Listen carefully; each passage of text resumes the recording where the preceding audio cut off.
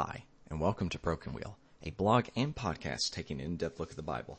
I'm your author and host, Hunter Carl. Today we're looking at Ecclesiastes 3, 4b through 5, a time to mourn and a time to dance, a time to cast away stones and a time to gather stones together, a time to embrace and a time to refrain from embracing. I think the best way to understand the latter part of this verse is to compare it to the first half. What is the difference between weeping and mourning, between laughter and dancing?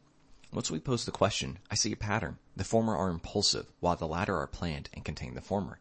For example, when you go to a funeral, must you weep? The answer is an obvious no. Must you mourn? How could you do otherwise?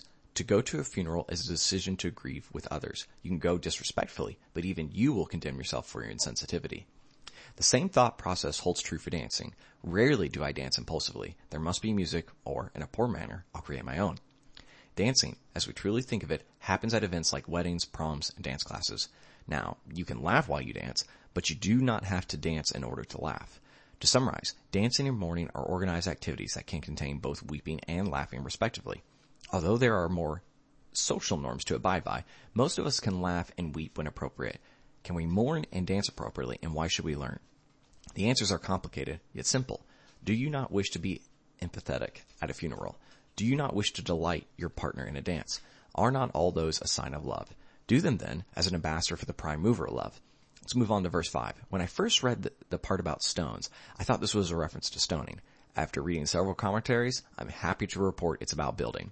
You might read it as to move on and a time to settle. It's very similar to the end of verse 3, to break down and to build up. The difference might be found in the language for casting away and breaking down. Breaking denotes destroying a structure, whereas casting is a more passive activity.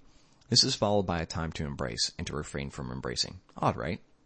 Funny enough, I read this during the COVID-19 pandemic.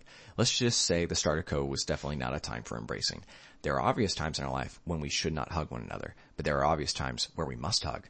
A father coming home from a long war, a family reuniting for the holidays, and popping your significant others back. Yet there are times when we must refrain. The language here invokes an idea of setting aside for something greater. Is it good to share affection? Absolutely. Do we need to? Emphatically.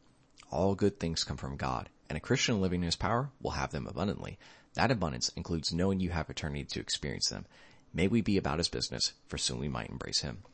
If you liked what you heard today, visit brokenwheel.substack.com and sign up to get this podcast and blog post sent to your email. The podcast is also available on iTunes and Spotify. Please rate and review us there. If you want more of my writing, visit the About page of my website to read short stories I've recently published in journals such as the Blue Mountain Review. Thanks, and have a great rest of your day.